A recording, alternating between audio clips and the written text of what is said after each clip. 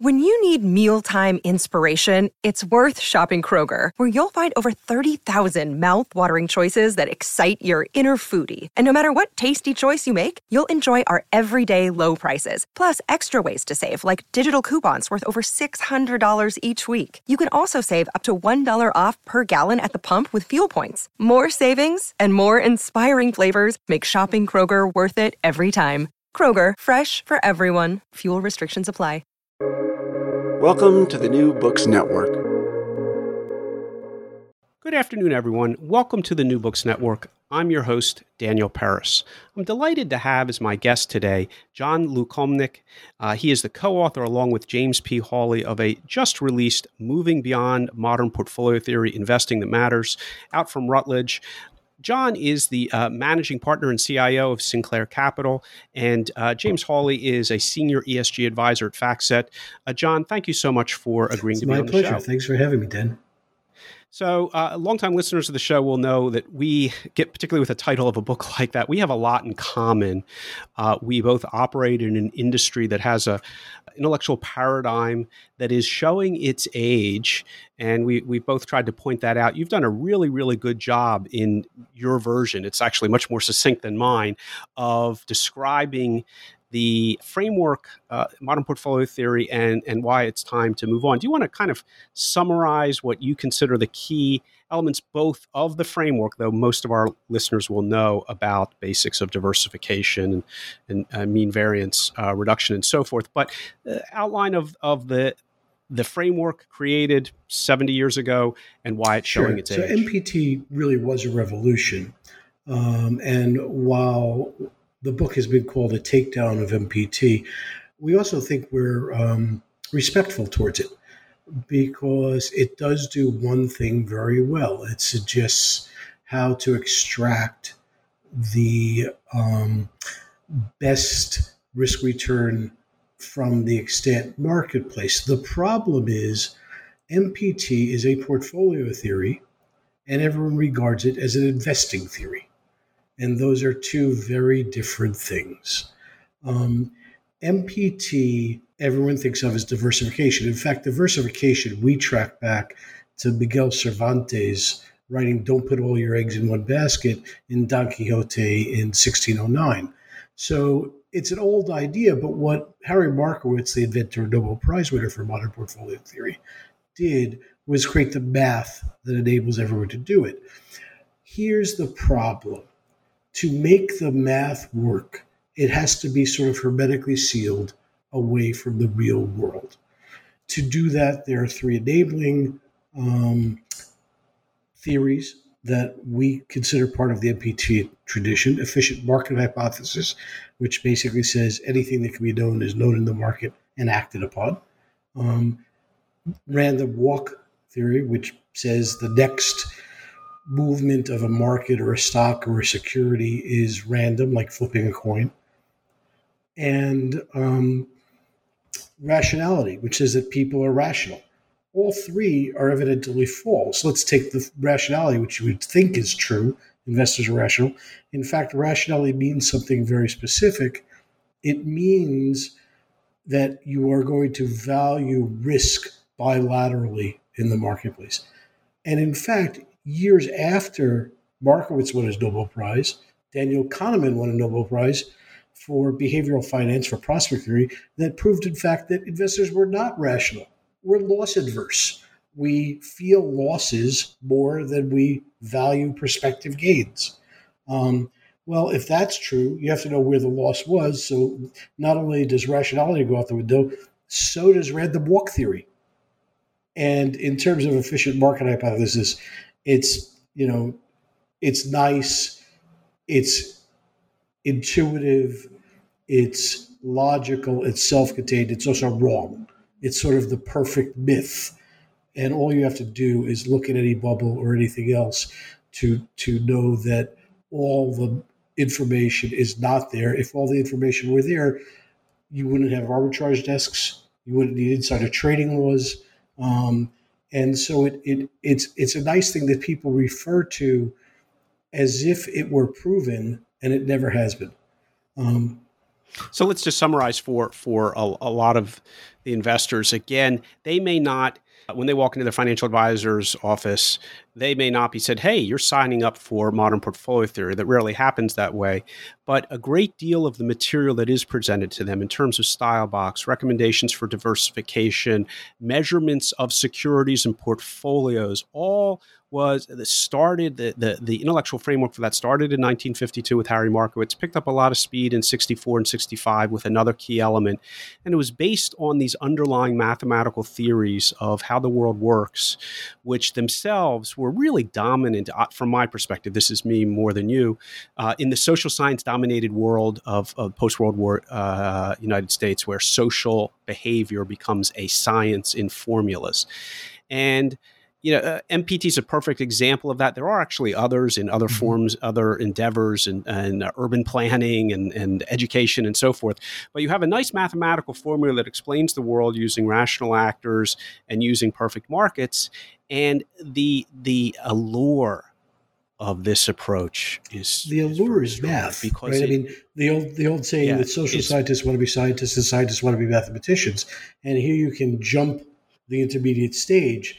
And the only thing you have to do is say, we're not going to bother with the complexities and messiness of the real world. And yet, the truth is the real world is where value is created and where risk is created or destroyed or mitigated. But we don't have to deal with that because we just have to deal with price and volatility and correlation. And those are mathematical formulas that are judged basically relative to each other. And then relative to each other, and this is where I think your book makes a really good, clear contribution. I think others have made similar points, but you've made it very clearly. There's a lot of navel-gazing as a result of this. The effort to be successful in investing is just within the market, defining risk, incremental risk, non-diversifiable risk within the stock market. And what you do is try to get investors and just participants to look and say, hey, let's step back and look at the risk levels of the market. What is going to affect the capital markets, as opposed to MPT, which is really limited to what's going on inside the capital markets. You have some lovely phrases. I'm just going to quote one: a screened off entity within a detached economic paradigm. Please tell me what you really think. That's on page 63. 76, limiting investment theory to hermetically sealed math. So you're stepping outside of basis points of relative benchmark performance and saying, whoa, let's look at the bigger picture. And maybe you can shift now to what you see as the bigger picture and the opportunity and the risk of the capital markets, not within. Sure. Here's the problem, what we call the MPT paradox. Diversification is great on idiosyncratic risk, on company A doing better than company B, stock A doing better, stock B, bonds, whatever your securities are. Here's the problem with that. We know that non-diversifiable systematic risk in the capital markets, the level of the capital markets themselves basically, affects, depending on what study you look at and what time period, 75 to 94% of your return. And so in some ways, MPT focuses you on that which matters least, on that 6 to 25% of return that you could diversify. And it's a good job. It does a good job on that. But it's like Maslow's hammer, speaking about social science theories. That's all we had. So we thought everything was dealable through diversification. So let me give you two examples of why it actually is horrible for people. It works great when used properly, but when you apply a hammer to something that's not a nail, the results aren't so pretty. 2008, 2009 financial crisis. Everyone thinks we're diversified because we've got thousands of bonds in these mortgage securities. The fact of the matter is, it was a systemic real-world problem of bad underwriting, and investors enabled it further by diversifying instead of saying, let's try to deal with the real-world problem of what is the underwriting standard. And so we just kept...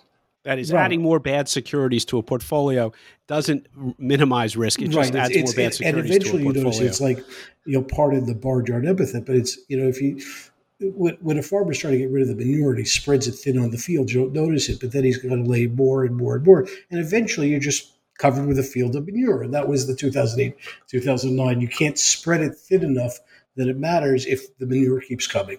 The other problem, when I say the MPT paradox, if the vast majority of your return is non-diversifiable, and if your only tool basically says you have to accept market risk because everything's relative to the market, right? Then you're discouraged from actually going outside the market. And we've started to think that the only thing that is investing is trading, security analysis, portfolio construction, risk management from an MPT portfolio point of view. But from inside the marketplace. But if you actually, if you owned a candy store, you would care about what your customers think about your candy store, what the brand of your candy store is, how much you're going to pay in fines, how you're going to discard your waste, who you hire, what the turnover is. Basically, you understand that taking care of the real world risks of how things work is how you mitigate your risk. Another way of thinking about that, say you care, your MPT teaches you to worry a lot about what's going on inside the candy store. But what you're arguing is you also have to be very, very aware of what's going on outside the candy store, the neighborhood, the regulatory environment that is not occurring actually within the candy store, and you're staying step back. I hate to use overused phrase. You're thinking outside the box. You're thinking outside the theory, thinking outside the candy store and saying, what are the broader impacts on the entire capital markets? Because that's what's going to generate the vast majority of an investor's return, not nitpicking. And MPT has become a theory of nitpicking in practice. Maybe not in 1952 was created because it was novel then, but it's become a theory. Well, I think it's a theory that is applicable, as I said, to a minority of the risk and return that you take. And it does a good job of that. So my question is, when someone says, I want a risk-adjusted return, they're not talking about what you and I and your listeners know as an alpha risk-adjusted return, right? What can I do to stock picking and skill? They're talking about the whole thing. And I'll give you an example. I used to run New York City's pension funds. I had an epiphany one day that all the stuff I was doing, all the manager selection, security selection, negotiating ISDAs, dealing with lawyers, all this stuff was somewhat irrelevant.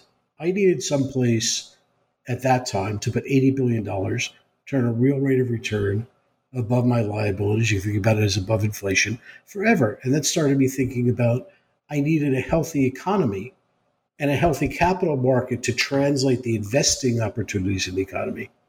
Another way to think about it is people invest for a reason. They invest for retirement, they invest to buy a home, they invest to put a kid through college, they invest for daily needs. Well, I had $80 billion of needs and outperforming a down market, right? Market's down 10, I'm only down 8. I'm a genius. I've done better than everyone else. I've got 200 basis points outperformance, but I still only got 92 cents on the dollar to defease those liabilities.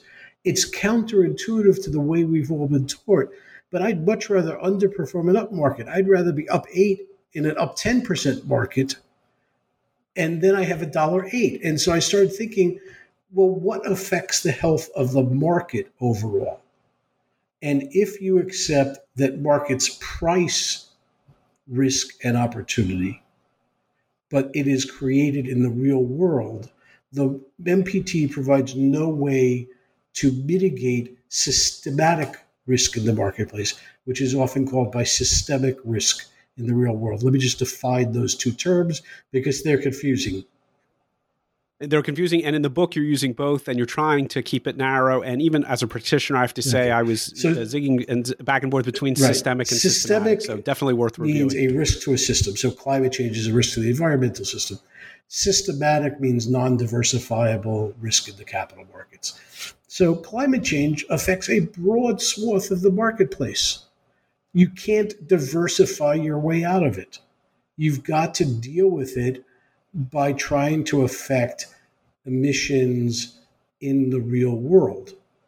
Income inequality creates social unrest, creates problems in the market. lack of gender diversity on boards is a systemic risk. And you'll note that these are things that a lot of mainstream investors now are taking on themselves to do something about. Now, let's stop there a little bit, because compared to the current, we're not really going to use a particular word. We've decided not to use a particular acronym because it's more confusing. It's very loaded. But this type of macro approach that you're arguing for, you really have a particular emphasis in that. And it's really corporate activism and corporate governance, getting much, much better corporate governance. And there's a history apparently you've been involved in, and you also provide a history of a couple decades worth of corporate governance efforts to improvement. But do you want to go over a little bit of the history of efforts to look outside of just, MPT-oriented basis points to these bigger issues that you're pushing towards through the avenue of Sure, we actually go through a couple of centuries, because we start with the Dutch East Indies Corporation, which is about 350 years ago. And just to make people understand that these issues don't change. You talk about capital structure issues. Well, there were issues there. How long do you hold on to people's money? The shareholders demanded to be paid a dividend. I know you're a big dividend investment guy. The officers decided that they would pay him a dividend, but they'd pay him in nutmeg and pepper. So these issues go back years, but we call that stage zero of corporate governance. And basically, for 350 years, not much happened. Yes, there were things that happened, but the locus of power being the executives of the company didn't change. 1980s, you had what I jokingly call the dystopian universe. You had dead hen pills and goodbye kisses and raiders and white knights. Just the rock bottom of terrible corporate governance from a shareholder or a society perspective. And there was a response to that, right? The Council of Institutional Investors was formed. Greenmail, which was basically blackmail. You go to a CEO, you say, I own a bunch of your stock. I'm going to do a hostile takeover, but you can pay me off at a premium. It'll go away. It was basically Greenmail. The capital market has largely been outlawed. And that was the 80s. Fast forward to the 90s. To 2005, you had the development of UNPRI, which added sort of environmental and social to governance. But we were still looking at a corporation by corporation basis. What's changed since the financial crisis is people are now looking at these systemic issues and applying activism, not of the type that Carl Icahn or Bill Ackman does, but activism around climate change, activism around things that affect entire industries, like how safe is mining. And that is designed to make the capital markets re-rate by decreasing systemic risk. And you refer to these as beta projects, and beta is a term that's sufficiently well known. It's probably worth making sure the reader, as they understand the 6 big beta projects that you're going to mention, that they understand what you mean, a beta of the entire market to society, not so much an individual stock to the market, but the health of the capital markets overall to society. So the fundamental theory is that the capital markets rely on healthy real-world systems, environmental, social, and financial systems. And then they can translate the value created in those systems to investors. Alpha activism is the type of thing that you read about in the papers, where a activist investor goes after a company and says, hey, you're not performing well, or you're holding too much cash, or whatever the argument is, and tries to improve the financial performance of that one company. We can have an argument about whether it's short-term, long-term, but basically that's what they're trying to do. What we say beta activism is a bit more for the whole market. Let's try to decrease the risk of climate change. Let's try to increase the number of women in boardrooms, those sorts of issues. Or, and I think this sometimes gets forgotten, at an industry sector level, because many of the same issues obviously affect companies in the same industry. And if you try to set guardrails, as beta activists do, set standards that prevent a race to the bottom, they can all compete while decreasing risk. So, for instance, a really great example, some of your listeners may remember there was a tragic mining dam collapse in Brazil a few years ago. 260 people died. The market cap of that company decreased by $19 billion virtually overnight. And it turns out these mining collapses are not uncommon. There's like one every 2 months, and we just didn't pay that much attention because it was 8 people dead, right? Not 260. And honestly, these often happen in developing markets. They're indigenous people on private land, sort of off the social mental news grid of London, New York, other financial centers. But it finally got everyone's attention, and together with industry, to their credit, the Swedish pension funds, the Church of England Commissioners, which runs the Church of England Treasury, and a number of others got together and, working with the industry and with the UN and with PRI, managed to set minimum standards for these dams so they wouldn't keep collapsing, because the cheapest way to make them was earthenware, which collapses. But if you have everyone do it, then no one gets a short-term boost versus their competitors by improving the quality of the dams. Just mapping where they are. There are over 3,000 around the world. As I said, they're often remote, so no one knew where they were. No one knew what the risks were. And in fact, the industry has accepted all this. So that's what I mean by being activism. Affect a broad swath of the marketplace by dealing with a real-world issue in an attempt to mitigate risks that otherwise would manifest in the capital markets.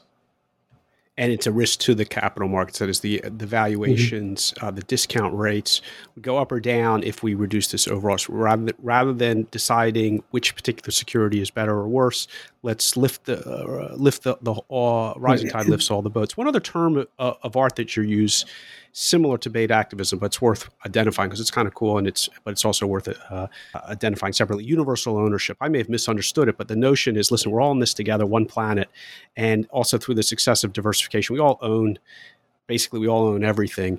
And there's how do you link universal ownership to this greater responsibility for things beyond the capital markets? One of the reasons I think this book has gotten such a reception is it's a finance book. Right? There are lots of books that say, for the benefit of people and planet, you should do all these things. We're saying for improving your risk-return ratio, you should be doing all these things, and here's why. So universal owner, one of the reasons, we don't think we're smarter than Harry Markowitz. In 1952, the marketplace was 8% institutionalized. Right? Everyone else was, it's the typical idea that we have in our head of who's an investor, some mom and pop person sitting with an annual report and spreadsheets and looking at the stock tables and figuring it out. That's not the way people invest anymore. You buy an index, you buy a themed ETF. You're not picking 2 stocks. And what that means is the overall health of the marketplace matters more to you than the performance of an individual stock. And this is an extension of universal ownership. What universal ownership says is costs which are externalized by one company in your portfolio become input costs to another company in your portfolio. So if one of your companies has a high carbon footprint, and your other company is an insurer who's paying for, weather patterns, or an agriculture company that can't do things, or Intel, where water is being stressed, they need water to run a fab plant, or you get the idea that the output from one company, the externalization of costs, is being re-internalized to the rest of your portfolio. This book takes that a step further and says, in fact, because of the structure of the marketplace, because everyone's buying indices, everyone's buying diversified pools of securities, the overall health matters, not just the individual cost that's being externalized. Okay, so we've stepped out of the box, taking a bigger view and saying, listen, since the driver of value, the returns in the market is the condition of the market itself, not really individual security selection when everything is institutionally owned and a lot strong bias towards indexing. What are the issues? You mentioned them, but let's go one by one. You really start with and have the longest history on corporate governance. It's clearly where you come from, and you have scars on your back associated with boardroom battles. But then you move on beyond just call it plain vanilla corporate governance from the 80s and 90s to what you consider the beta projects of today. You mentioned them earlier, but let's kind of go through them systematically one by one. I don't know that I can go through them systematically one by one, because when Jim and I started writing this book, we started writing it 5 years ago, and then everyone loved it and made us write papers, and we got distracted. So it took us a while. At that time, we had said, let's go list every beta activist campaign there is. There were about 40 of them. There are hundreds now. And so we just picked a couple as examples. Let me take a governance one. The New York City pension funds took on how people could be nominated to boards of directors. You mentioned to whom do boards owe loyalty. Interesting result. This was I'm not going to go through the whole thing. Anyone who's interested can just look up proxy access and find out the whole history, but it was a rule, then it wasn't a rule, but the courts left a loophole. It became what economists called a natural experiment. And what was discovered by three smart economists, including one SEC one, was that the New York City funds doing this created 53 basis points of excess value. Now, let me explain how big 53 basis points of excess value. At the time, I think it was around 2014. I may be off by a year. If you extend that across the marketplace, it's $128 billion of value. Now, that's more than any star portfolio manager creates, right, by picking and choosing stocks. So when you say MPT is a detail, I wouldn't quite call it a detail, but clearly this sort of beta activism has the potential to do a lot more than stock picking or portfolio construction. Climate change is the classic one. I am sure everyone here knows about it. But the industry is actually, I am criticized sometimes for being too friendly for the industry on this. I think the industry has done well. I know there are lots of allegations of greenwashing, but the fact of the matter is, at this point, there are hundreds of billions, if not trillions of dollars in low-income carbon index funds. There are clean tech funds. There's a carbon zero asset manager group. You can go out and your listeners can find and do the research to determine whether it's really green or green-washed funds. But there are some really good funds out there. Let me push back a little bit if I can, just for the sake of argument. So I happen to represent an investment style, which by its very nature, as the listeners will know, I oversee a large dividend complex for a U.S. asset manager. And by its very nature, dividend investing is long-term. There are ways to really mess up dividend investing by make it very short-term, but it's actually not that common. Instead, most people who focus on dividend investing really are looking at whether they succeed in holding the securities or the portfolio for 30 or 40, 50 years, doesn't matter. But the intent often is, and the analysis often is, because the net present value of the dividends received, you have to have the long-term math. So in theory, we have an agreement that we're all long-term investors. And again, we represent dividend investing represents a distinct minority in the U.S. stock market currently. So I'm not under any illusions about that. But for those of us in that small besieged camp, we actually think or believe that we think in very, very long time periods, 20, 30, 40, 50 years. And so for us, part of the analytical equation is sustainability with a small s, not the way sustainability has been used the last 5 years, but listen, is this company going to be around in 50 years? Does it make goods and services that allow it to be around? And even if it's not going to be around, and there are companies that are naturally declining, is there a cash flow argument to ride them? But there's a built-in element of very, very long-term thinking. And I have to ask respectfully whether some of the newfangled approaches aren't just sustainable investing that has been around, at least in a small corner of the market, for a long period of time. We're under no illusion as, say, dividend investors about the direction of carbon, about the direction of safe smoking, tobacco, about how telecommunications is consolidating, about how many industries consolidate over time, and is there a cash flow argument or is there not, and so forth. But we are regularly thinking about what is the future. We may not have had the formal templates and labels that have become very popular the last 5 years, but dividends a subset of maybe value investing. But there are, I think, also value investors out there who would say they've been thinking in these terms of externalities that drive market value for decades, because that's kind of in the nature of being a long-term investor. Does that count much with you, or you think it's just too hard to be a really long-term investor within the framework of Oh no, practice? I definitely think it's true. I think the longer term you are, the more you understand that real world factors affect the sustainability of the dividend, the sustainability of the company, that you shy away from short-term financial manipulation. All those things are good. I think that what has happened in the last few years is you have much more data and information. The acronym you were shying away from before was ESG, which I'm not going to get into the various sub themes of ESG. But the one thing that all of them do has increased the amount of data, sometimes the amount of information, rarely, but sometimes the amount of analysis. And we'll distinguish between those three things. And so it will enable you to be a better dividend investor. I think what you're talking about, there's another book out right now, Alex Edmans, professor at London Business School, called Grow the Pie. And Alex's philosophy, which I agree with, is that you create financial value as a subset of creating social value. We have two discussions in the book that I think are relevant to dividend and long-term investing. One is how things become material. And if you're aware of it, you can sidestep threats to sustainability in your sense of financial sustainability of dividends.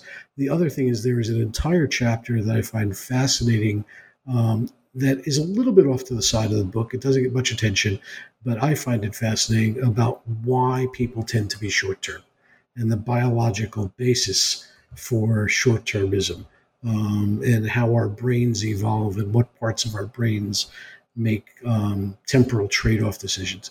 So I think it is difficult to be long-term, but not impossible. And in fact, being a dividend investor forces you to overcome some of those neurological biases, because it creates the context by which you don't have to give in to heuristics that were formed prior to modern society.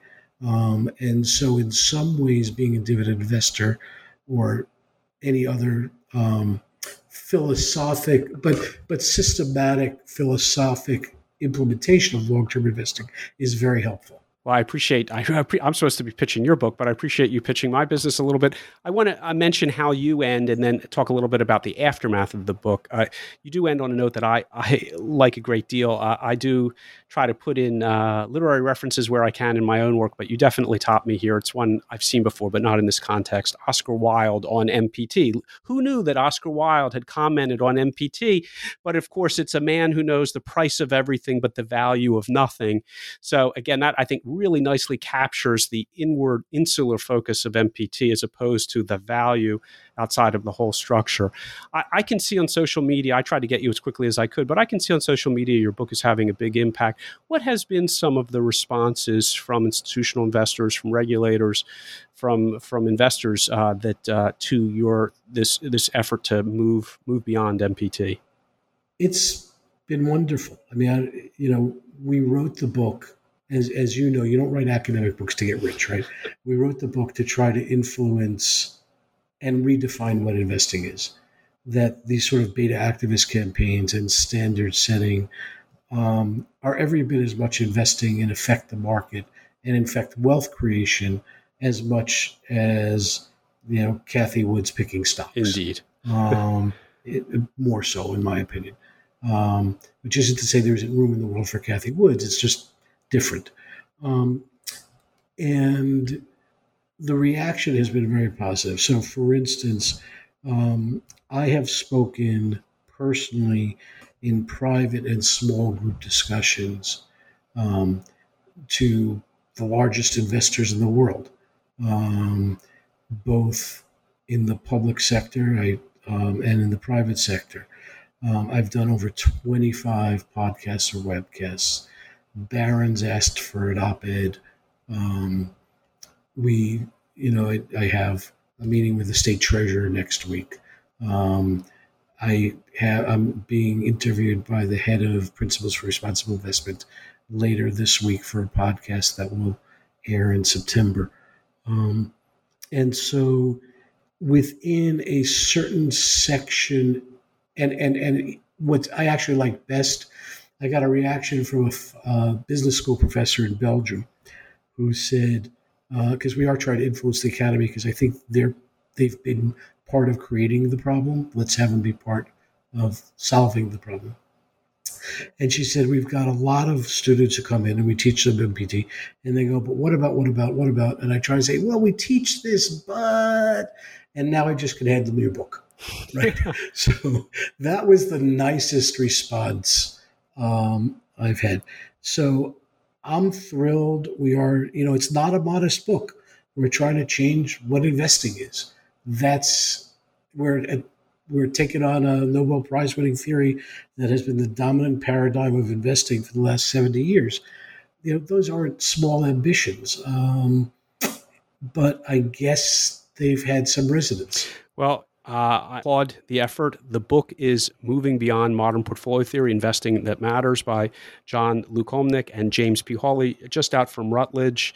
And I have to add that one of the virtues of the book, including it being added to business school curriculum, is that it is very readable. It is relatively brief, concise. So it is not a 500-page heavy tome. This is digestible by not just participants in the capital markets, but also investors who take an interest in their exercise. So I encourage you. John, thank you so much for being a guest on the show. It's been really an interesting conversation.